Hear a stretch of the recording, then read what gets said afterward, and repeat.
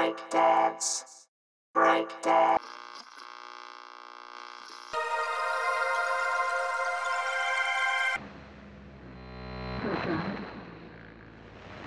Listen up, listen up. A month ago, we did 100 global news stories to see what's what with what. What's up in international news coverage today? Lo-Fi Poli-Sci hits it up again to see what's going down on Sunday, this past Sunday, September 18th, just the other day, at 9:45 a.m.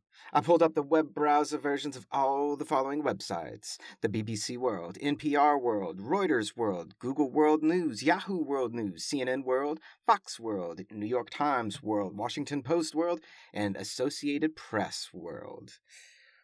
Whew, that's a mouthful right there, but you know I love a good list. Now, I know Google and Yahoo are not news creators, they are news aggregators.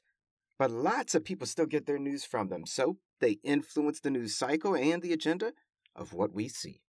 Thus, we have 10 of the most influential and popular online news websites in the United States, and we looked at the top 10, or rather the first 10 international news stories on these 10 platforms to give us 100 global news stories.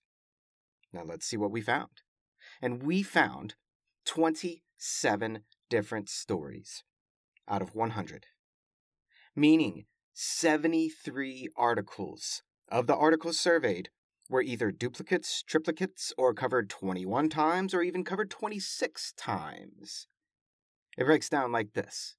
The top 5 stories covered were various points about the Ukrainian war, 26 stories. The Queen in the UK's death, 21 stories. Earthquake in Taiwan, 7 stories.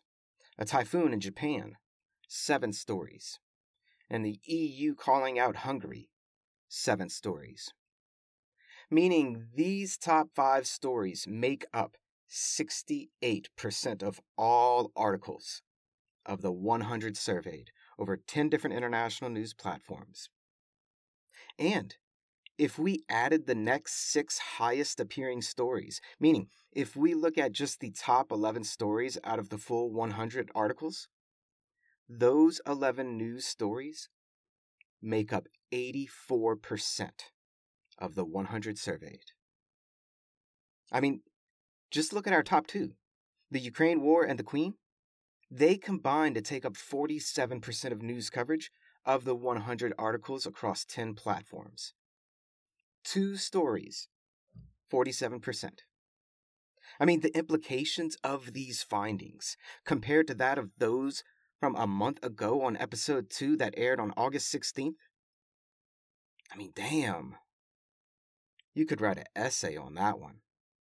And that's a brief snapshot of what's going on in the world today. Check out our weekly blog that's up on LoFiPoli-Sci.com. And check us out next week at UNO's The Sandbar, September 29th at 6 p.m. Lo-Fi Poli-Sci Live. Always remember that Lo-Fi Poli-Sci is more than just me. It's the we that we be. Pickering, signing off.